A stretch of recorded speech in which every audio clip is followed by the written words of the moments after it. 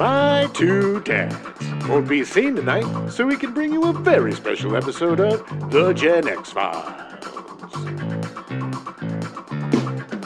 Welcome to The Gen X Files. I'm Jim. I'm Adam. And today's show is all about LaserDiscs. Oh, baby.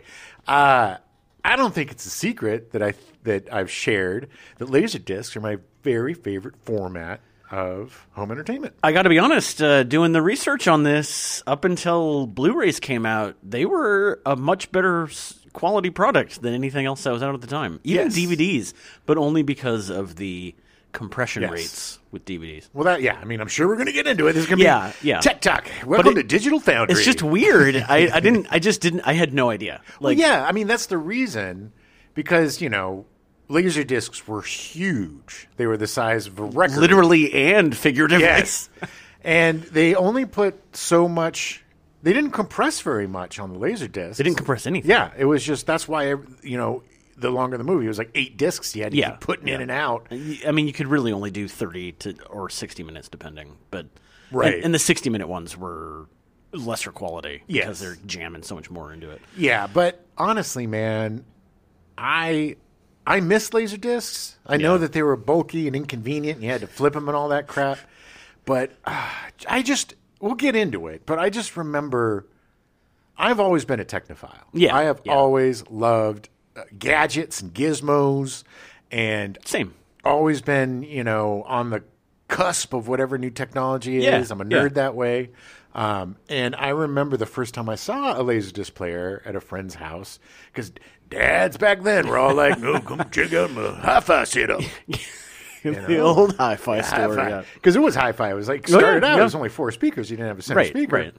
It was quad sound, quad. Yeah. And so the old man would be like, "Come on, you ever seen a LaserDisc player? You ever seen a disco disc player?" And video disc, yeah, disco disc. It was fascinating, man. It was just because up until then, everything was analog. There was just tape for everything, whether it was what you were listening to or what you were watching. There was always an analog. It was very weird and different, considering that everything up to that point was tape. It was space age, baby. It was sci-fi. Exactly. It was really cool. It was like, and that's another thing. It was so sleek and neat and they were shiny. So shiny. They were the coolest. All right, let's get into it. All right, take yourself back, 1978. At some point in 1978, the first computer, a Hewlett-Packard 3000, is installed in the White House during Jimmy Carter's presidency. Yeah, I put it in there.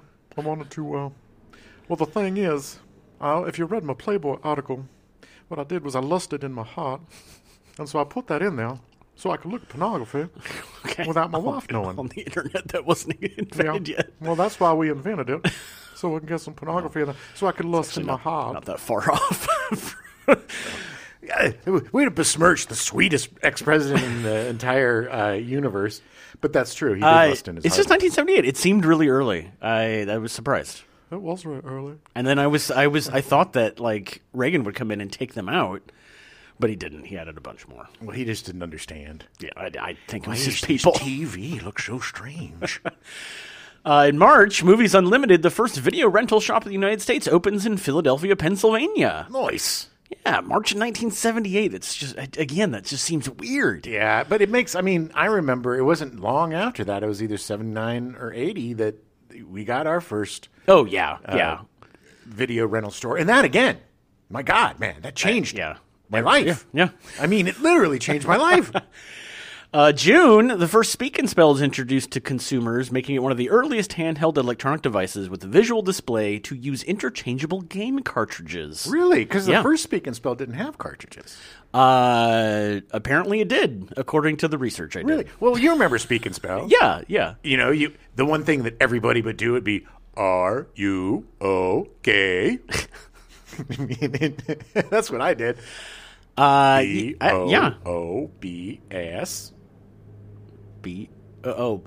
Okay.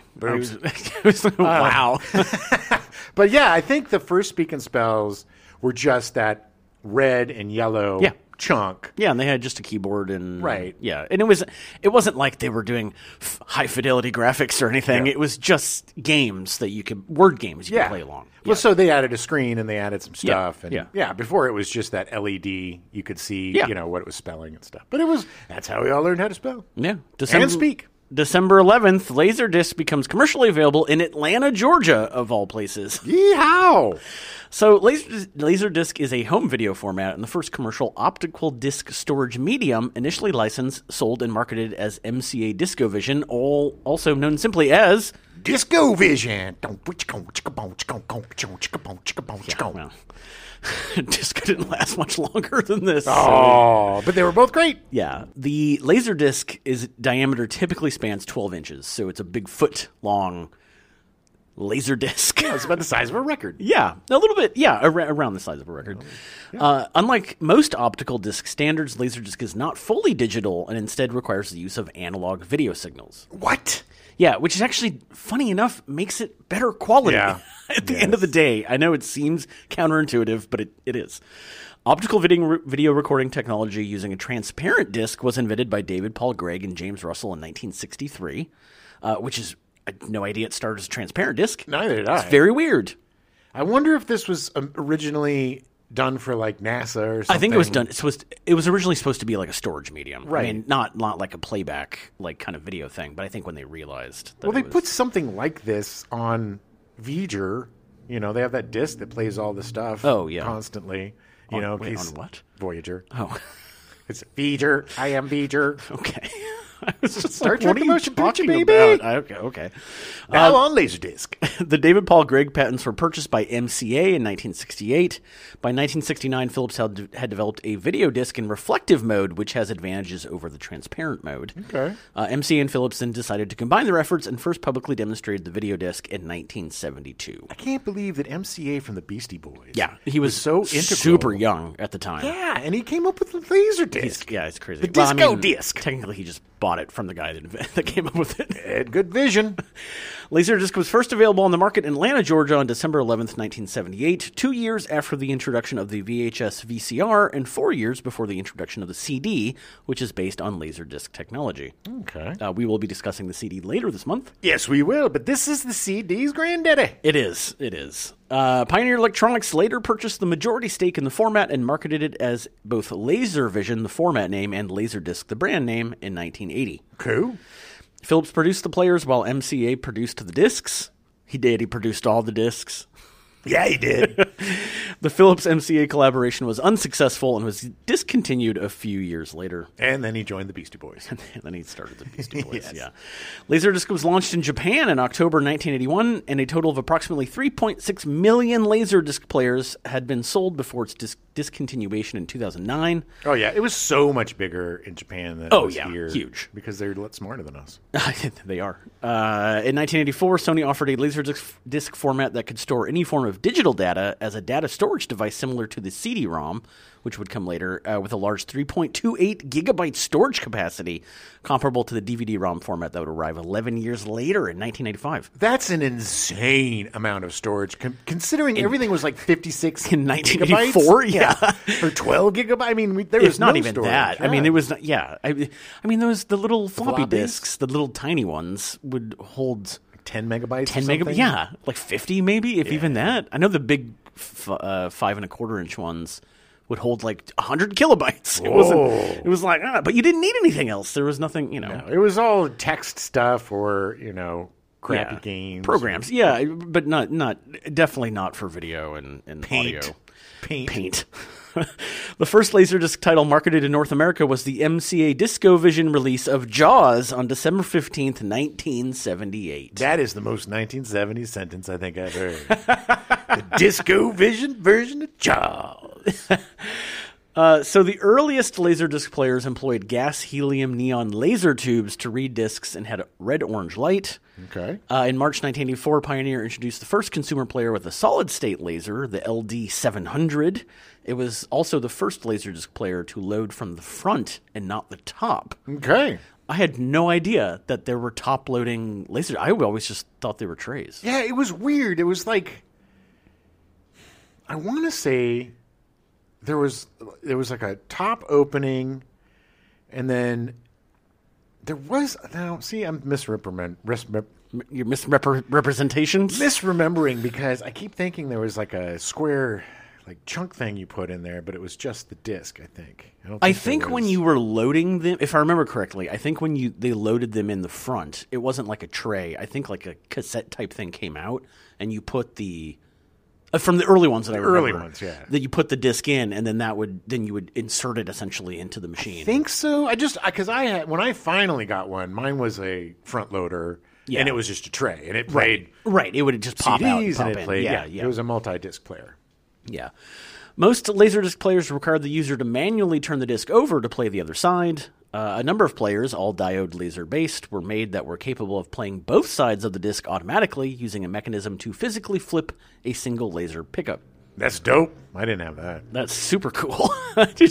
Yeah, unfortunately, then you still, for most movies, you would have to pause and put another disc in at some point. Hey, it was worth it, man. Well, yes, for the quality and stuff. Get up and get yourself a pee, or get up and get yourself a drink or something.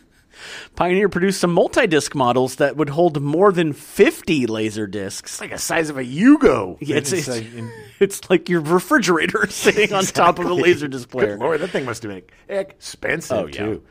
One company offered for a short time in 1984 a laser stack unit that added multi-disc capability to existing players, like the Pioneer LD600, the LD1100, or the Sylvania Magnavox clones. That was something that they did back then that they don't do now at all, is they used to, like, add cool peripherals and stuff. Yeah. Like, I remember the ColecoVision had a port where it had an entire Atari you could plug in and play all your Atari games on your ColecoVision. You didn't have to buy everything back then, apparently, or buy new stuff. You could build on your technology. Yeah. I miss that. It's like the when HD DVD came out and Microsoft released the little extra player that would be attached to the Xbox. The Xbox. Oh yeah, 360. Yeah. I had one of those. You just had to plug it in, and it was like, so did I. I was sure that HD DVD was going to win the format wars because porn hit it first. And the way the porn goes is usually the way consumer goes. But, I guess Sony is a very powerful company. Sony is more powerful than porn. That's how powerful Sony is. That's true. That is very true. We'll be talking a lot about Sony next week when we cover the Walkman. And porn. Yeah, and covering porn. Yeah. Although the laser stack, it did require the user to physically remove the player lid for installation and attach. It was attached to the top of the player. So you literally, it wasn't just like, hey, it snaps on. You had to actually do some work. Yeah. And like take your LaserDisc player kind of apart. Look, any sort of technology back then was a pain in the ass. Like, reel-to-reel tape was much better than regular tape, but and you could put it. That was the way that you could have like 6 hours of music. You just put your reel-to-reel tape on, but man, stringing that thing through and the way it would get caught up and all that crap. LaserStack holds up to 10 discs and can automatically load or remove them from the player or change sides in around 15 seconds. Not bad. Yeah. Most players made after the mid-1980s are capable of also playing compact discs. These players include a 4.7-inch indentation in the loading tray where the CD is placed for playback. They also had, it was a very short time, but they had these like weird 7-inch discs, and you remember those? Yeah. They did smaller ones. Yeah. Yeah, and it was like you could also play those on the LaserDisc. Yeah, I don't even remember what those were for. It would be like single. I think they mostly were done for promotional things. Okay. Because I definitely like CDs had kind of the same thing where the CDs were like 2.5 inches or 3 inches, and then it would just be like one song on this CD, but it would be the like mini CD. It'd be like a promotional thing. There were singles and CD singles. Yeah, but they were tiny. They were small, like in comparison. And LaserDisc did the same thing. At least 2 Pioneer models also operate as a CD changer with several 4.7-inch indentations around the circumference of the main tray. So they had like 5 indentations around it. You could put it in so that way it would just spin your CDs around, you get hours of music. Yeah, the multi-disc thing, that was really popular. You could just throw 5, great for parties. Yeah, put exactly. 6 CDs in, you don't change them. There you go. And then I had one of those DVD players. Oh, yeah. Where you just like throw 5 movies in. Oh, yeah. Take And an edible, and then you're done. It's like our friend Jana has a CD player that it holds like 400 CDs or something. Like they're all vertical, like nested vertical. So and it's crazy. like her whole collection is just in her CD player all the time. I have so many. I mean, we'll talk about this next week, but I have so many, or 2 weeks from now, I have so many effing CDs under my bed. Yeah. Oh, yeah. It's insane. Yeah. The Pioneer DVL9, introduced in 1996, is both Pioneer's first consumer DVD player and the first combination DVD LaserDisc player. Very cool. It's so funny. I had no idea that the first DVD player came out in 1996. Yeah. 3 years later, my very first DVD player was a Pioneer, and I had no idea that they were the forerunners of the. Yeah. I had no idea. Yeah, I the first one that I remember was 99 as well, because it was my friends, we were all turning 30. Yeah. And we did this thing where we'd all pitch in and get somebody a big gift. Oh, nice. They got me headshots, which was really nice. nice. I kind of wanted a DVD player, but whatever. The DVD player would still be around today. Well, it would have probably done me more good than my headshots did. But we got a buddy a DVD player, and I just remember, like, we were all just crazed. And I got one. My first DVD player had DivX. You remember DivX? Oh, yeah. That's the Pioneer one I had the same thing. Yeah. Yeah. I don't think I ever used DivX. It was weird because before that I was just using like my computer tower would play DVDs. Right. You know, like I would just be like, whatever. But I finally broke down and bought an actual DVD player. And yeah, I tried to burn DivX DVDs or whatever, or like see whatever it was. And it just never really worked. Well, I remember because I think my first was a Pro Scan. Oh, yeah. And I just remember the idiot at Good Guys or wherever it was. Yeah. Being like, well, you're going to want to get the DivX. 'Cause, without the DivX, The future of the it's the future of the home entertainment is DivX. And I'm like, all right, I'll take the goddamn DivX. Nobody knows what we're talking about. No, not even I know what I'm talking about. Yeah, it was super weird. I'm pretty sure that the first DVD player I had was region free. I don't think at that point they had been locking them into the various regions of that. I don't know if they did. I also remember my first DVD that I bought was Austin Powers. Oh, nice. Yes. I don't remember my first LaserDisc. Don't remember my first DVD. I'm sure it's probably Fight Club or something stupid like that. Well, I only remember Austin Powers because that was like the most popular DVD at the time. Yeah. And everybody had Austin Powers. Well, I'd made up for it by buying over 1,500 more DVDs as the years went on. Good Lord, you and me both, man. A couple of dorky Tuesday morning Best Buy dorks going there and spending all your damn money. Constantly. But look, when the apocalypse comes, we got plenty of movies to watch. I actually sold most of my DVD collection and got about 3 months worth of rent out of it. Nice. That was a while ago. So why LaserDisc? Why is LaserDisc better than everything else up until Blu-ray? Why, Adam? LaserDisc had several advantages over VHS, which is available at the time. It featured a far sharper picture with a horizontal resolution of 425 television lines for NTSC, while VHS featured only 240 television lines. Yeah, and if you think about it now, it's like, what, 2440 2440 is the 4K, technically the 4K. 1440, Quote, 2440, unquote, 1440. Yeah, 1440 is the more standard, but yeah. But still, I mean, that's like 10 times the resolution. Yeah. And this was, But the thing is like, unfortunately, and anybody who's listened to the show knows this old man rant coming, is I honestly believe that older movies look better on older technology. And I think in terms of cinema, in terms of the movie experience, LaserDisc copied that perfectly. Like I think it wasn't too crisp and it wasn't too not. You know what I mean? Yeah. Super VHS, released in 1987, reduced the quality gap, having horizontal luma resolution comparable to LaserDisc, but horizontal chroma resolution of Super VHS remained as low as the standard VHS, about 40 television lines, while LaserDisc offered about 70 television lines of chroma resolution. Goodness, I bought into that stupid Super VHS crap and bought one of those. I did have an SVHS player at one point, and I don't think I ever actually bought any Super VHS. I had like two or three, and I was like, "Oh, I'll put all of my stuff on it, and then I'll have a great, archive of it." And I was the moron that was like, "Oh, I'll get the SVHS and record all my stuff." and then I would make it the extended play, and it'd be 8 hours, and the resolution would go crap anyway. Exactly. Yeah, there you go. Yeah, that was so much fun. You remember that? You remember setting your VCR? Oh yeah. And like, oh shoot, I forgot to set it for The Simpsons. Like it was heartbreaking because there was no recourse, man. You missed it. You missed it. That was it. You were hoping maybe sometime during the week they would show a rerun. Maybe the summer, not even the week. Maybe they would show during the summer a rerun of the show that you missed. Yeah. But it was, they only had so many weeks. I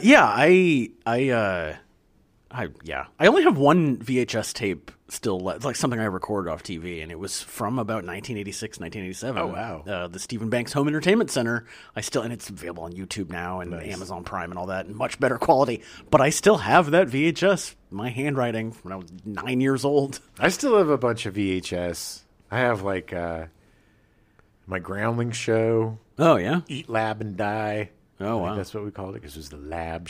Whatever, stupid. But I have I have my award-winning student film on VHS still, but it's only on VHS. Right. And, all this stuff is only on VHS. I have a bunch of stuff that I don't have on any other media. So it's basically unplayable because I may have a VCR somewhere in the house. I don't anymore. I don't think so. I think I got rid of mine. But because I was like, I'm never going to use it again. Yeah. I don't know. I mean, technically, my film thesis project is on Super 16, and I can't do anything with it. Yeah. Because I don't have a projector. Well, we do actually. We have a projector. Oh, do we? I don't know if it's an 8mm projector. Oh, yeah. 16. Yeah. But it's just crazy because you used to have like a VCR DVD combo, and I kept saying I need to transfer this stuff. Right. I never did. I technically still have a DVD burner. Like, it's underneath my console, like somewhere in my bedroom, and it's still there, and it technically still works, but I don't have a VHS player anymore. No. So well, we could talk to our friend talk to Jules. Jules, yeah. She's a VHS head. Yeah. If you want to, we did a VHS show a couple years ago. You should check it out. Great interview with Jules Brudeck. Great filmmaker. Yeah. So LaserDisc could handle analog and digital audio, whereas VHS was mostly analog only. VHS can technically have PCM audio in professional applications, but it's very uncommon. Yeah. And the NTSC discs could store multiple audio tracks. This allowed for extras such as director's commentary tracks and other features to be added onto a film, creating special edition releases that would not have been possible with VHS. That was the thing that was so cool because everybody who had a DVD player knows that it was just probably way too many special extras. Yeah. But that was the thing, man. As a cinephile, you could go in, you could listen to commentary, you could watch the deleted scenes, you could watch this and that. It came with all of this stuff. This was for cinephiles. This was for people, snooty snoots like me, who loved movies, and there was nothing better. Later on down the line, we'll get into Dave's LaserDisc. For me, because it was a little too early for me with LaserDisc, but special edition DVDs was a huge draw because I was a filmmaker and I wanted to hear directly from the director of him talking about how he shot this movie. Sure, yeah. Yeah, it's a huge thing. Disc access was random and chapter-based like the DVD format, meaning that one could jump to any point on a given disc very quickly. Oh, yeah, plus the fact that you could fast-forward and reverse and different speeds. And yeah, by comparison, VHS would require tedious rewinding and fast-forwarding to get to specific points. Oh, yeah. There's actually I didn't go into any detail on this, but there's actually 3 different formats of LaserDisc, and the original one, the kind of standard, which does the 30 minutes. You actually had every single frame of the movie had a specific number. Oh, wow. And you could type in the number and go specifically that frame. That was so amazing. Yeah. It really was. And it's a good thing. We don't want to bore the audience with too much text. No. LaserDiscs were initially cheaper than video cassettes to manufacture because they lacked the moving parts and plastic outer shell that are necessary for VHS tapes to work, and the duplication process, which was much simpler. Oh, yeah. A VHS cassette has at least 14 parts, including the actual tape, while LaserDisc has one part with 5 or 6 layers. Yeah, just plastic, essentially plastic discs. Sure. A disc can be stamped out in a matter of seconds, whereas duplicating videotape required a complex bulk tape duplication mechanism and was a time-consuming process. Ugh, yeah, it was. Yeah, oh yeah. By the end of the 1980s, average disc pressing prices were over $5 per two-sided disc due to the large amount of plastic material and the costly glass mastering process needed to make the metal stamper mechanisms. Due to the larger volume of demand, videocassettes quickly became much cheaper to duplicate, costing as little as $1 by the beginning of the 1990s. Yeah, plastic was cheap. Once you get your manufacturing down, oh yeah, that's it. Well, it's just funny that by the 1990s they cost $1 and they were selling VHS cassettes in the late 70s for like $90. Right. Well, because it wasn't a consumer. I know. But it was they wanted to do. Man, the studios freak the F out over any sort of technological advancement. Yes. And they were so effing scared of VHS that you could only do rentals. Yeah. And the way that they did that is, unless you were really rich, you couldn't be a VHS collector, because it was you had to like order them straight from the manufacturer. You couldn't just buy them at the stores. Right. And each copy was $70, $80, $90, $100. Because they figured that the rental people would pay for itself. That's what kind of pushed the rental market to happen. Right, was that it was like, I'm going to buy this and then rent out to my friends for $4 pop. Exactly. I mean, LaserDiscs potentially had a much longer lifespan than videocassettes because the discs were read optically instead of magnetically. No physical contact needed to be made between the player and the disc, except for the player's clamp that holds the disc at its center as it's spun and is read. Yeah, there's nothing to wear out. Tape. Eventually will wear out. Cassette tape. As a result, playback would not wear the information-bearing part of the discs, and properly manufactured LaserDiscs could theoretically last beyond a lifetime. I mean, they literally could theoretically last forever. Good. By contrast, a VHS tape held all of its picture and sound information on the tape and a magnetic coating, which is in contact with the spinning heads on the head drum, causing progressive wear with each use, although later in VHS's lifespan, engineering improvements allowed tapes to be made and played back without contact. All right. Which is super weird. It is Did weird. not know that was a thing. Neither did I. The tape was also thin and delicate, and it was easy for a player mechanism, especially on a low-quality or malfunctioning model, to mishandle the tape and damage it by creasing it, frilling, aka stretching its edges, or even breaking it. It was the worst. Yeah. Oh, it was the worst when you got your tape caught in there. Yeah. And then especially if it was an effing rental, right? Oh, my God. And then you got to so delicately take it out to not snap the thing. Sometimes you have to take apart the... For me, it happened a lot more with audio cassettes than it did with the VHS stuff. Oh, yeah. But that's why I always kept a pencil in your car. Just turn. Up them scoops. By the advent of DVD, LaserDisc had declined considerably in popularity, so the two formats never directly competed with each other. With standard play LaserDiscs, the user can jump directly to any individual frame of video simply by entering the frame number on the remote keypad, a feature not common on DVD players. Beep, bop, boop. Well, because it was compressed. You couldn't do that. You couldn't be as precise because you had compressed all the information. Right. The format's instant access capability made it possible for a new breed of LaserDisc-based video arcade games, and several companies saw potential in using LaserDiscs for video games in the 1980s and 90s, beginning in 83 with Sega's Astron Belt. I don't remember Astron I don't remember that either. Cinematronics and American Laser Games produced elaborate arcade games that used the random access features to create interactive movies such as Dragon's Lair and Space Ace. I remember both of those, baby. They were amazing. Oh, my God. I spent so much money on it Dragon's Lair. It's like I'm playing a movie. Yeah. It's so crazy. And when you're at the arcade, you knew, because then all of a sudden people would start crowding around. It's like, holy crap, this guy's going to beat Dragon's Lair. And then there's that one part where you got to go bloop, bloop, bloop. Yeah. 3 little bloop, bloop, bloop dodges, and everybody effed that up. And it was like, back to the beginning, baby. Yeah. You just sunk $80 worth of quarters into this damn thing. Similarly, the Pioneer Laser Active and Halcyon were introduced as home video game consoles that use LaserDisc media for their software. Cool. I don't remember either of those. Yeah.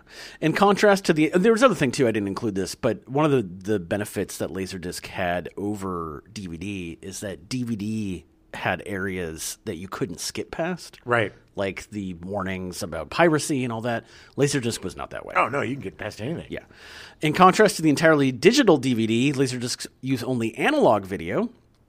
As the LaserDisc format is not digitally encoded and does not make use of compression techniques, it is immune to video macro blocking, most visible as blockiness during high motion sequences, or contrast banding, subtle visible lines in gradient areas such as out-of-focus backgrounds, skies, or light casts from spotlights. Also, like, if you look at blackness, dark Yeah. It gets very kind of very pixelated sometimes, yeah. or it gets that whooshy. It's because of the MPEG-2 encoding process. That's the actual term, whooshy. It gets whooshy. Yeah. It's true. That is, Sony has a whole section in their handbook about whooshy. It's like 18 pages long. DVDs use compressed audio formats such as Dolby Digital and DTS for multi-channel sound. Most Laserdiscs were encoded with stereo, often Dolby Surround CD quality audio 16-bit 44.1 kilohertz tracks, as well as analog audio tracks. DTS encoded Laserdiscs have DTS soundtracks of 1,235 kilobits instead of the reduced bit rate of 768 commonly employed on DVDs with optional DTS audio. Gibbity. Meaning the sound was better with Laserdisc. Yes, that's what that meant. All that gobbledygook just meant that the sound was better with Laserdisc. Well, again, because it wasn't compressed. Because you had the full rich range. I mean, look at a picture. If a picture is all of its pixels, you see it. If a picture is compressed, you can tell when it's compressed as well. Definitely. Not so much today, but back then, definitely. But even still today, it definitely comes up. Yeah. Damage spots on a Laserdisc can be played through or skipped over, while a DVD will often become unplayable past the damage. Yeah, one scratch and that's that. You're done. Yeah. Despite the advantages over competing technology at the time, namely VHS and Betamax, the discs are heavy, weighing over a whole half-pound each. Yeah, I got real ripped. They were trying to make this as a negative for the Laserdisc, and I was like, they weigh 8.8 ounces. It's like, well, it's like a record, man. It wasn't. The VHS weighed like 2 ounces. I mean, okay, 4 probably. Just nitpicking at this point. Well, that's just dumb. Yeah, they were cumbersome though. They were definitely big, and they were more prone to than a VHS tape to damage if mishandled. And manufacturers did not market Laserdisc units with recording capabilities to consumers. It was always that awful, because I remember the very first time I saw Laserdisc was at like a camp, and it was one of those TVs with the RGB, where it projected up the various colors. Pull it open. We had one of those as a kid with the 3 different. Yeah, because one of the guys, the counselors or whatever, was a huge technophile, and he used the camp's money to buy all this stuff. Oh, very cool. Which was cool, you know. But I remember he pulled it out, and I was like, "Oh my god, it's so shiny! That shiny Laserdisc!" And then one kid goes up to grab it, and the guy's like, "Nope, you're not touching this." He's got peanut butter all over his face. Yeah. Gimme. Like, well, no, I want to look at my face, and it's like, okay, sit down, kid. Yeah. Was that kid you? No, God, no. I was scared to touch any of it because it looked all expensive. I was like, okay. Also, because of their size, greater mechanical effort was required to spin the Laserdiscs at the proper speed, resulting in much more noise generated than other media. True that, and that would be the first thing that went out. Your motor would go out from the Laserdisc player. It takes a lot of power to throw that half-pound disc around in a circle. Loud, so loud. Can you hear the movie? God, it sounds like the PS5 now. When you start playing a heavy graphical game, it's like, ah! Oh, yeah.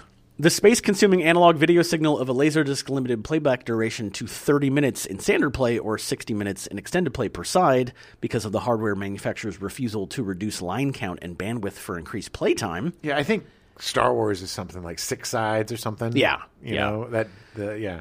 And when they first started coming out, they only printed the discs on one side. And if you put it in wrong, a little turtle would pop up on his back, and it would have his belly was the Laserdisc. Oh, no. And it would say, you need to play the other side. Ah, that's awesome. Yeah. The line count, because the manufacturers refuse to reduce the line count like they do in VHS. VHS tapes have a 3 megahertz video bandwidth, while Laserdisc preserves the full 6 megahertz bandwidth and resolution used in NTSC broadcasts. Nice. So it essentially, Laserdiscs are more like what you would see over the air. Sure.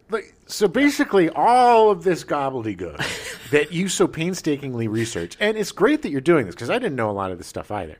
Yeah. But it just boils down to Laserdisc good quality. It was better than anything else going on at that time. It was definitely better. Another significant issue unique to Laserdiscs is one involving the inconsistency of playback quality between different makers and models of players. Really? Yeah. On the majority of televisions, a given DVD player will produce a picture that is visually indistinguishable from other units.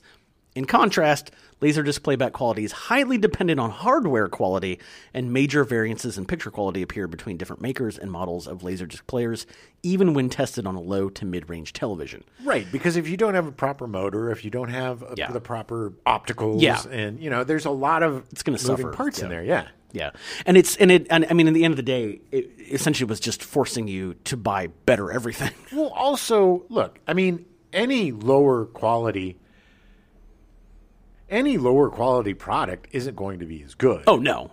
You get to the point where it doesn't matter. Like when we got to the point where you could buy a VCR for $15, or a DVD player for $20. They were $600 to $1,000 when they came out first, but once you get it down, then there's kind of a standard, but at the beginning, it really matters which one you buy. It definitely does. The obvious benefits of using high-quality equipment has helped keep demand for some players high, thus also keeping pricing for those units comparably high. In the 1990s, notable players sold for anywhere from $200 to well over $1,000, while older and less desirable players could be purchased in working condition for as little as $25. Yeah, used. Yeah, and you don't want to use those. No. That's not. Yeah. No, I mean, you might as well just have VHS at that point. Yeah. LaserDisc did not have high market penetration in North America due to the high cost of the players and the discs, which were far more expensive than VHS players and tapes, and due to marketplace confusion with the technologically inferior CED, which also went by the name Video Disc. Yeah, that's the one that I think had the box, had the... Yeah. CED was developed by RCA and was most like a phonograph that could produce sound and images. Yeah. It was not digital at all. No. It was all analog, but it was like and it was not good quality. Not at all. Yeah. While the LaserDisc format was not widely adopted by North American consumers, it was well received among videophiles due to the superior audio and video quality compared to VHS and Betamax tapes. Oh, yeah. Finding a place in nearly 1 million American homes by the end of 1990. The last title released in North America was Paramount's Bringing Out the Dead in October 3rd, 2000. Yeah, with... I had no idea they were making LaserDiscs that late. Oh, yeah, that was Martin Scorsese. Yeah. And... Nick Cage. Yeah. Yeah, and the dude from Roseanne. John Goodman? And John Goodman. Oh. I don't think I've ever seen that movie. It's good. It's kind of in the same vein as After Hours or those kind of smaller films that he did that were kind of a departure from all the mob crap. The huge, giant, epic stories he would tell. Still a good movie, though. Yeah.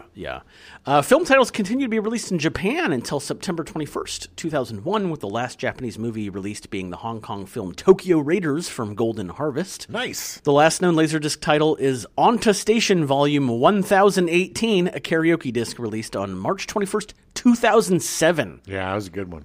That's crazy to me that it was all the way produced all the way up to 2011. Well, because... Or 2007. LaserDiscs were still prominently used in karaoke because there was it was just a lot more better quality. And being able to jump from song to song. Yeah, and there were a lot more songs on the disc. Yeah, so for a long time, I mean, that's what kind of kept it alive for so many years, especially in Japan, because there's a lot of huge karaoke bars there. Big in Japan.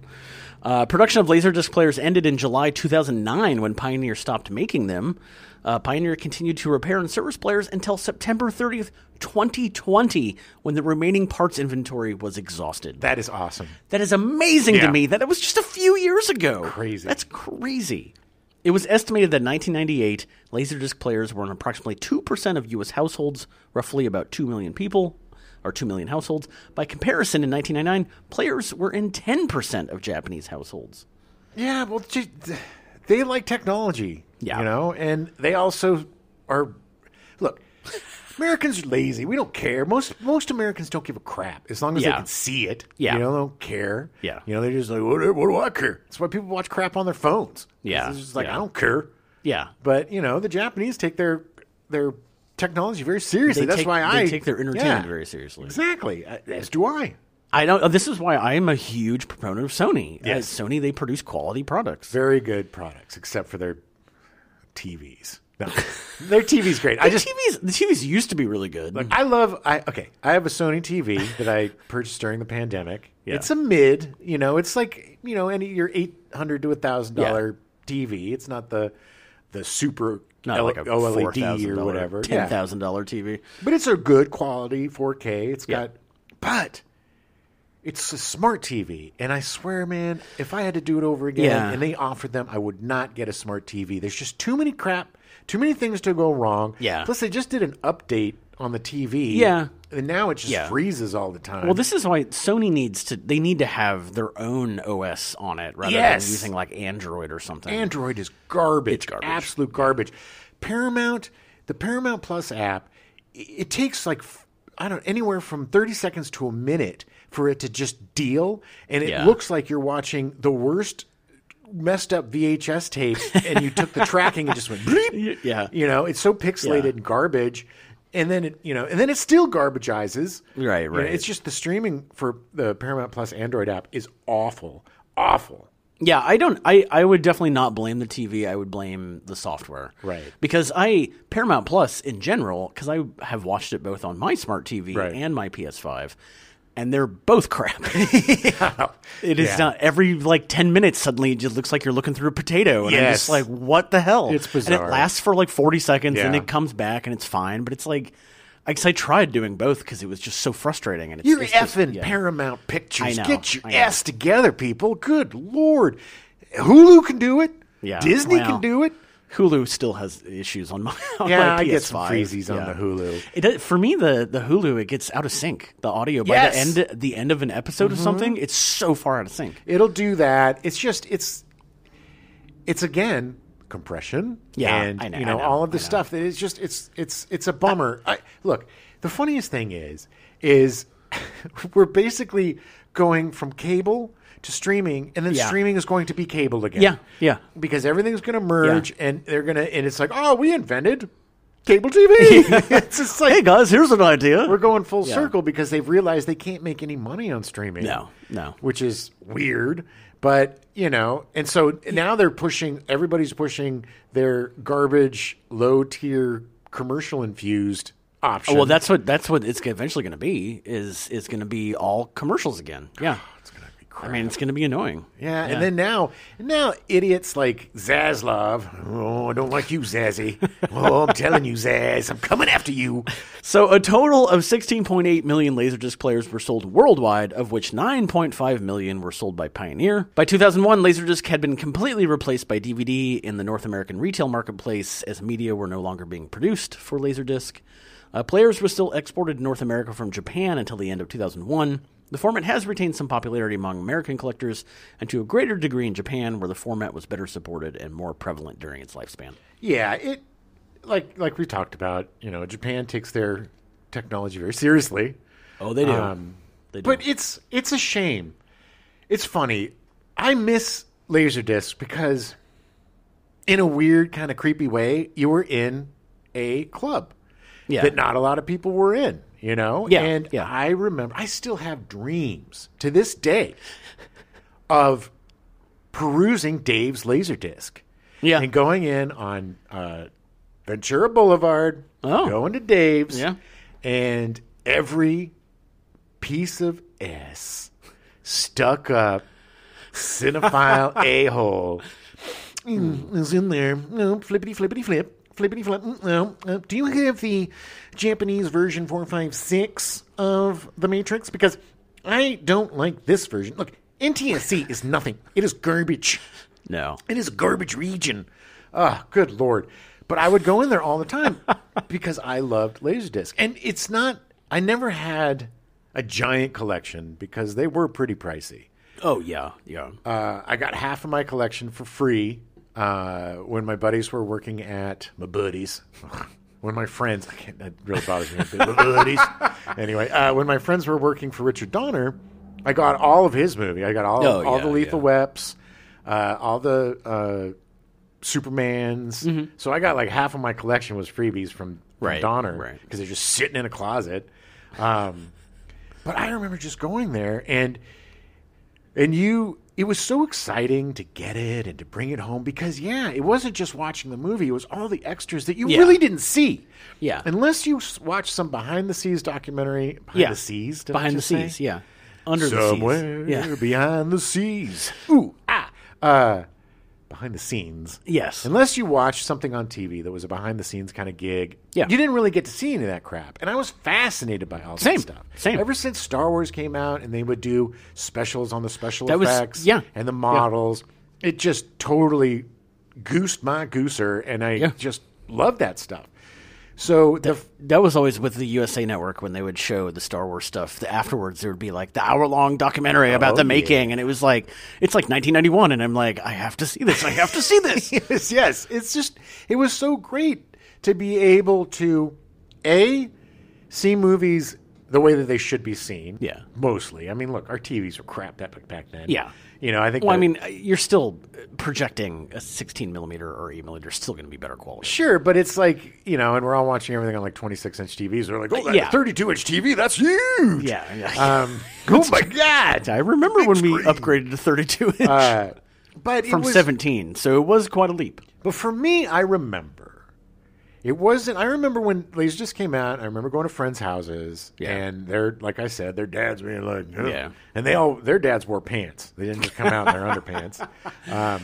So they come out, you know, they'd show you the whole thing and their setup and their speakers, and you know, I got quad sound now, and all that just effing fascinated me. Yeah. And then you watch it, and it's booming, and you know, all the stuff's going on, and the picture quality is great, and I just fell in love. But I didn't have the money or, you know, the resources to get it. But, you know, I worked in college at a video store, so I saved up a lot of money.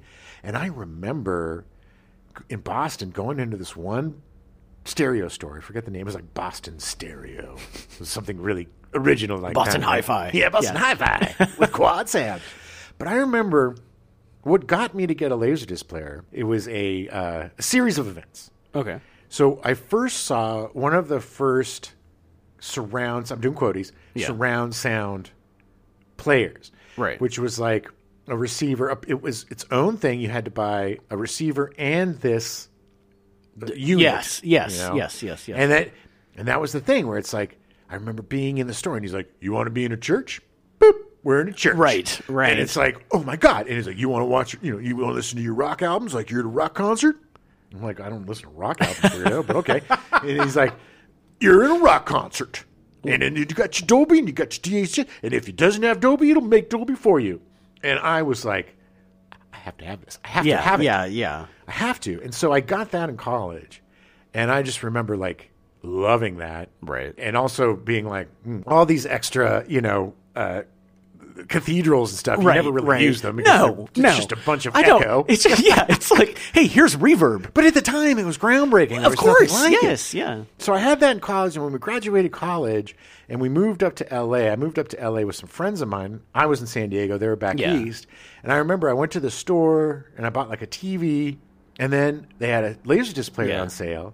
Got one of those, and I finally had the setup, man. I had the setup, and this was quad. There wasn't any 5.1 yet. I don't think that came around until it wasn't DVDs, until later. Really. Yeah. I mean DTS, but not 5.1. Yeah. I'll have to look it up because I don't know. I mean, I should know because I'm into that stuff. But it was like I finally had the setup, and it sounded great. And it looked great, and we just had, as three dudes that just graduated from film school, we had the key, man. We had the setup. Yeah. And so then you go to Dave's, and you know, you had to deal with all that. And not only were the customers a-holes, but most of the people working there were snoots, snoots. They were of like, course, yeah. Really? You're buying this? You're buying the North American version? You sad fool. Idiot. I don't even think I'm going to sell this to you because you're too stupid. But yeah, I had like Pulp Fiction. I had a bunch of stuff. And I remember my pride, I still have my pride and joy of my collection was when I was working for ILM. I used to get, you know, stuff super cheap from the ILM store. And they released the definitive Star Wars trilogy DVD collection, man, which is this beautiful black box. Oh yeah, it's gorgeous. And with this like, you got your little Velcro, you know, thing keeping it down, and it opens up almost like a records box for for like a guy who keeps records about things, not records you listen to, but like a Valis. Yeah, thank you, a Valis. Yeah. Excellent word, Adam. Thank you. I haven't heard that in a long time. I'm gonna start using it. But the Valis type container, and it had, not only did it have all the movies, the theatrical cuts without any of the nonsense, nice, and it had all of these great supplemental things like bloopers, deleted scenes, documentaries, extra features. Yeah, all sorts. Every movie comes with an extra disc of extras. Oh wow! So there's 3 extra discs just for extra stuff, and a book. A big-ass book of all like behind the scenes. The size of the LaserDiscs. Bigger than the light. I mean, it's like, No, but I mean, like, it's like the full 12-inch, like, it's just it looks like a coffee table book. Pretty much. And we used to have a Super Bowl party. Yeah. Every year. Yeah. That was our thing. And we would make chili. So weird to me because so you strange. hate sports so much. It's so weird. But we would have this giant Super Bowl party in a tiny little. Like one time we had like 100 people in this tiny 3-bedroom apartment, and it was insane. But we would make chili every year, and we would find some crazy chili recipe to try, and we would make one super hot chili and one kind of regular chili. So you just had a bunch of drunk. Filled with chili. I mean, it's like the stupidest thing. People just farting constantly. Oh my God. It's like 2 bathrooms. The smell in here is awful. Did we not learn a lesson last year? But every Super Bowl, the tradition was, as we were preparing the chili and as we were getting ready for the party, we would put on Empire Strikes Back on LaserDisc. Oh, nice. And it was just one of those things where if you were in the club, it was very cool. Right.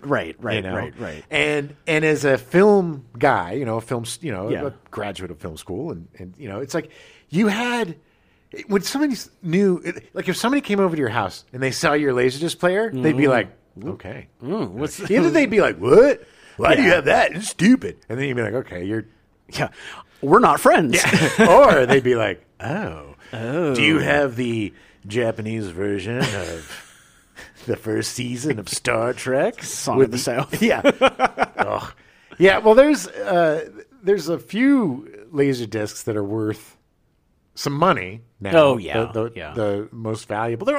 There's nothing that's $1,000 or $1,500. Nothing that's crazy. Everything is around $200. But one of the that's still though $200 for a LaserDisc, man. Yeah. Well, the funny thing is the Star Wars thing, which is like 10 discs and all that stuff, is still only $200. But the ones that are most expensive, which is just crazy. This shows you. Some of these show you the type of people that own LaserDiscs. One of them is Tracy, I Love You. Do you remember this? Was that a porn? Well, this is for the youngers. Tracy Lords was briefly enormously famous as a teenager who used a fake ID to make porn. And so this was her final pornography film. The one that was legal? The one that was legal. Okay. And she turned 18 and cashed in. And everybody was like, nope, I'm out. Oh, it's so gross. It just shows how absolutely gross. She was paid $1 million to do that. Well, anyway. Despite the fact that she was in like 10,000 movies over 3 years where she was highly illegal. Oh, my God. So how much is it? $148 for Tracy, I Love You. You know what's really funny is that I worked in high school between 92 and 96. I worked at a Kmart in the electronics department. And when I started working there, we still didn't have LaserDisc players. Really? Like, they never were a thing in Iowa. Yeah. I mean, I remember when DVDs came in and, like, that became more popular. But, like, it was all just straight up, like, VHS. Yeah. That was it. Well, you would have to go to your Good Guys or your Best Buys or your Sam Goody. Yeah. Wait, Sam Goody was a record. Yeah. But you would have to go to your Good Guys or your Best Buy to get a LaserDisc player. Because they weren't just sold in, Sears and whatever, usually.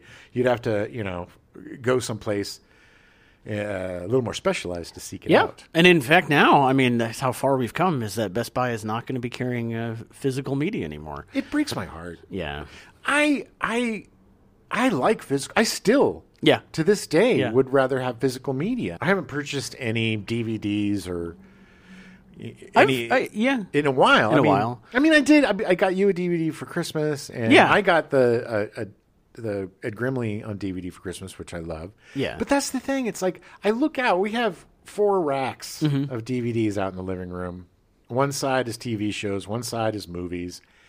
And there's such great movies on there. And I can't remember the last time That we just popped one open We just and put pop it in? one in. I mean, I'm sure there's some movie night where we did. I think it was Die Hard, actually. I think we watched we? Die Hard on DVD. good. It's good to do that. I just think we get so spoiled with all this streaming. Yeah. I'm a huge culprit in the if it's not streaming, I don't want to watch it. Yeah. And I don't know why, because I love DVDs and I love that stuff. It's silly. It's just I think we become accustomed to it. We become acclimated to just sitting. The instant gratification of beep bop boop, and then there's the movie. Yeah, you used to have to get up, change the movie, and get up for a while, do something. And now you can just what do the kids call it? Bed rotting. Yeah, you could bed rot. God. And not even move. But I loved Tuesday mornings. Oh, same. I loved Tuesday. I would be working, and I did a job that was driving, and I would always fit in. It was so exciting. I would get there usually when it opened. Yeah. And you'd run in, especially on days when you knew, because stuff would sell out. Yeah. Big release, like a Matrix or a Star Wars. Like the big collection of Matrix, man, that thing. You would have to run in there and you'd have to get it, and then you'd have your big old blue bag full of goodies, and just the smell of that, the DVDs, the smell of the video. Trying to get the security tag off in one piece so it doesn't. It's like otherwise it's just you're like took forever. Yeah, I was working at Warner Brothers a lot with my friend Ryan, and he was even more so than me, but he would literally be like, he was my boss technically, and he'd be like, all right, well, we have to go run an errand, or and we'd leave at like 9:00 in the morning or 10:00 to go to Best Buy on a Tuesday morning and come back. And I think the bosses all knew, but they were kind of like, what are we going to do? Sure. Keep them happy. Happy worker. It's just, I miss that. I miss the anticipation of something coming out. I miss devouring a DVD, watching the movie, watching the commentary, watching all of the extras, just having especially like the cool ones like Fight Club or Seven that came in these really cool special editions with files and stuff with them, and they put stuff together in such a way that it was very, very clever, very creative. I have the Evil Dead, and it's a Necronomicon. Oh, it's plastic, and it looks like the book. Yeah, it's all falling apart now because it's 1,000 years old. But it was stuff like that. You had your collection, and you had the jewels of your collection. The jewel of my DVD, the jewel of my LaserDisc collection was the Star Wars trilogy. I would bring that out to show people. Not even show them the movies, just show them the beautiful box. Just look at it, but don't touch it. Don't you dare touch it. I miss walking to Blockbuster to rent a couple of movies. They anticipate what's in, what's not in. You had to earn it, I think. My absolute favorite. I know I loved the same reason doing commentaries and stuff. It got to the point where I had so many DVDs and so many commentaries I never listened to.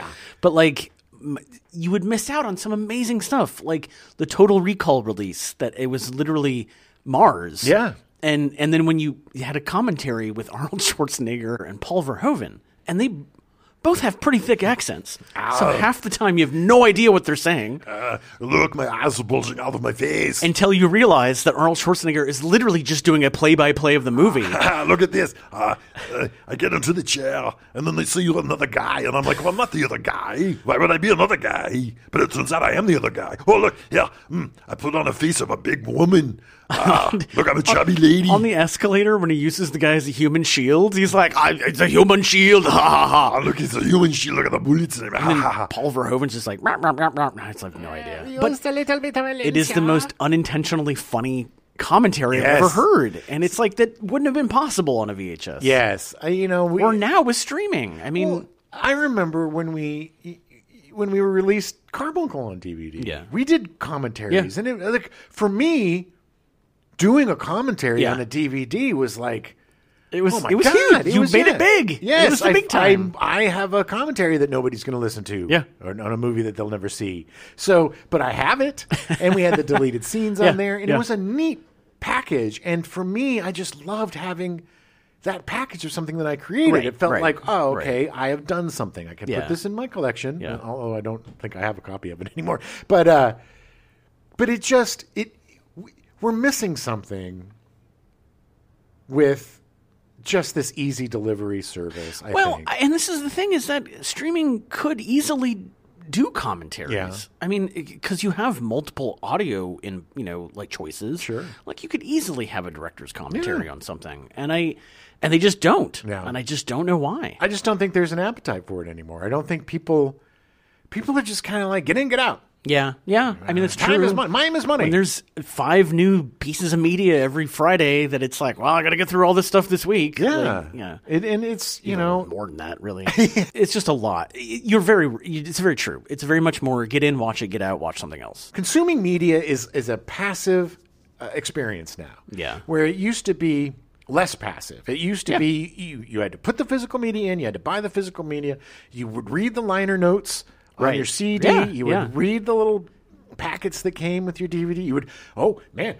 we used to get actual instruction manuals with video games, stuff that helped. Well, it's just a shame that physical media has died and are dying, and I mean, it's not quite dead yet, but it's getting there. And it's going to be a problem, I mean, once these streamers die, what are you going to do? We're covering so many films and TV shows that they're not available to stream. Yeah. I mean, that's the reason literally the last 5 DVDs I bought was because of the show. Yeah. Because it was like, well, I can't find it anywhere, and I'm trying not to pirate things. Sure. So it's like, And they're all good to have in your collection, too. I mean, that's why we always say, hey, maybe pick it up for $10 and throw it in your collection. Because you're going to want to have at least some physical media in case something happens, you know? Yeah. If there's a big old EMP pulse or something, or you're not going to have a TV anyway. You get a generator. You're not going to have a TV's not going to work. It'll work unless it was on. I'm more worried about the future of our country and how this stuff is going to get banned. Maybe. That is just depressing. That I actually am like, that might be true. I have a feeling that this entire month is going to be very bittersweet. Well, like I said, I adored the LaserDisc. I think it's my favorite of all video players. Yeah. The DVD player is great. I loved it. I have, way more DVDs than I had LaserDiscs. But I think LaserDisc probably would have lasted a bit longer if they started selling TV shows.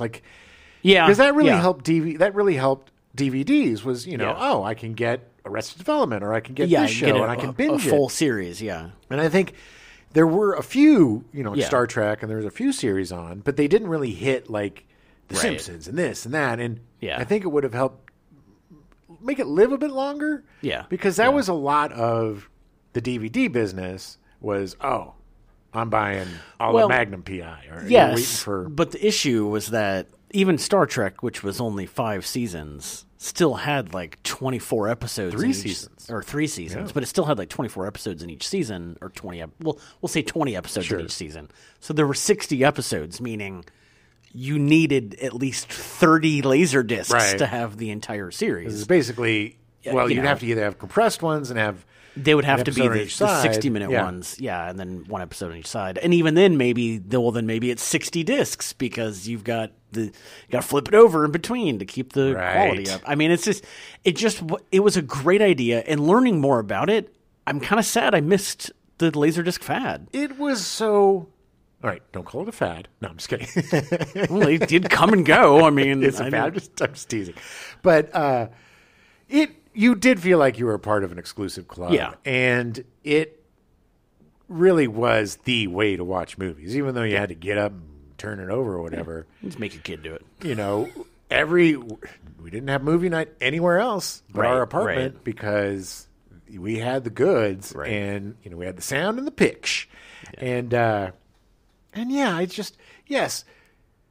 I have basically a movie screen in my bedroom. Yeah. And it's as big as some of the screens in the Malibu, the Alamo Draft House, or some of those other little theaters. Yeah. But I still miss sometimes the giant top-loading VHS that if you eject, you had to keep your hand away from the holder. If you open it up, you're going to break your hand off.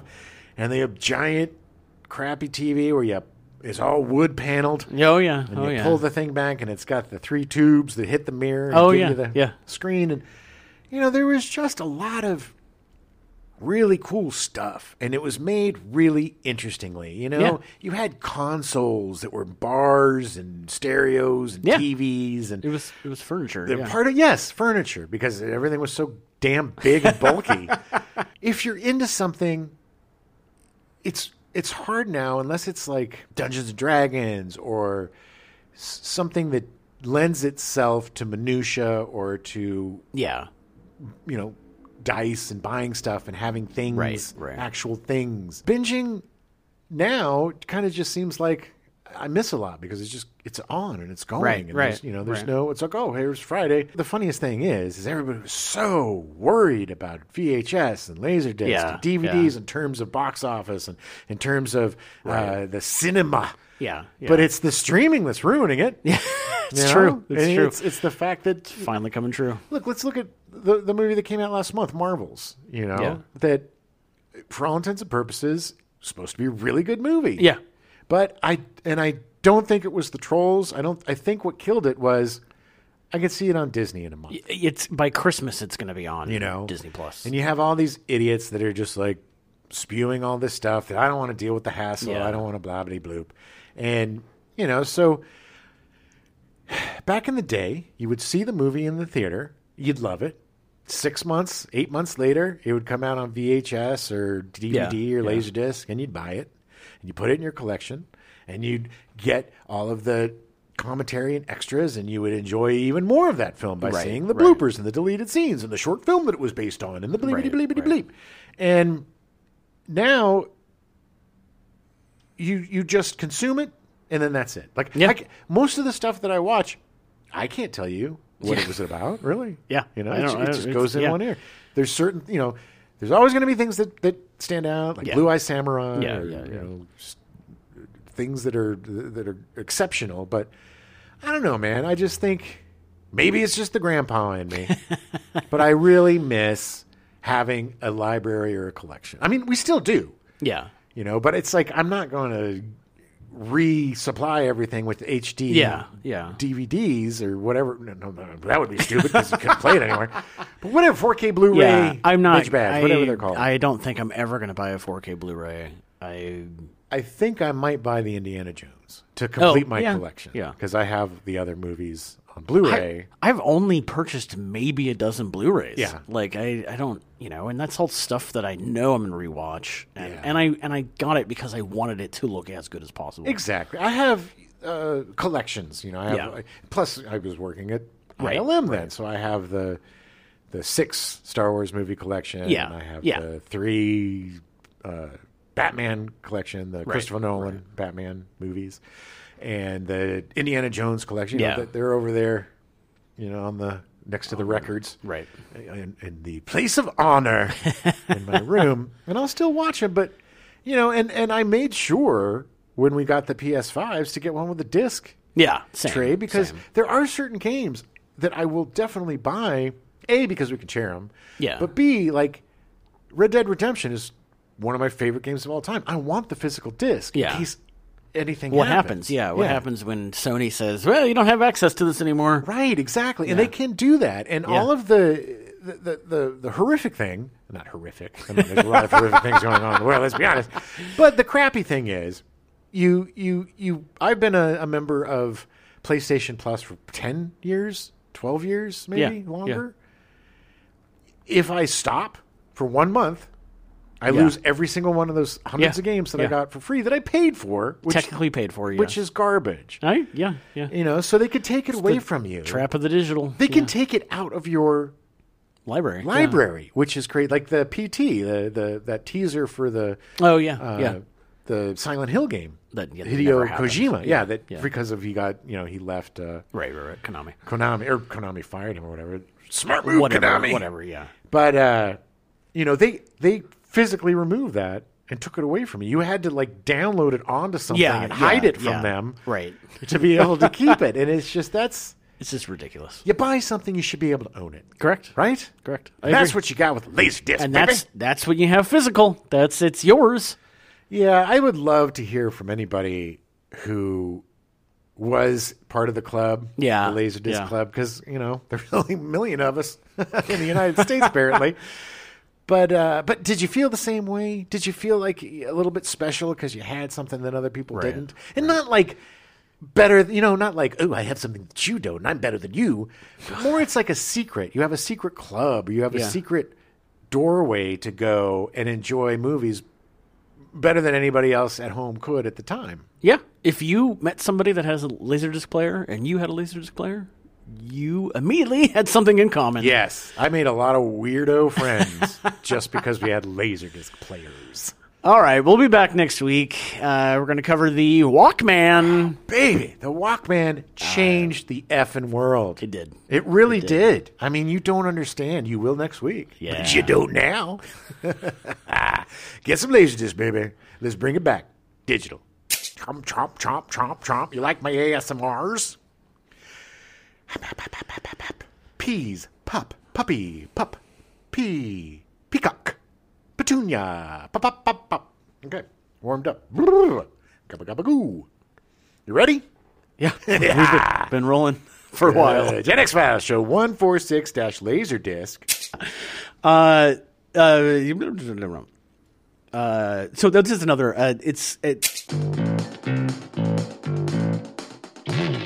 We now return you to your regularly scheduled programming. 21 Jump Street, already in progress.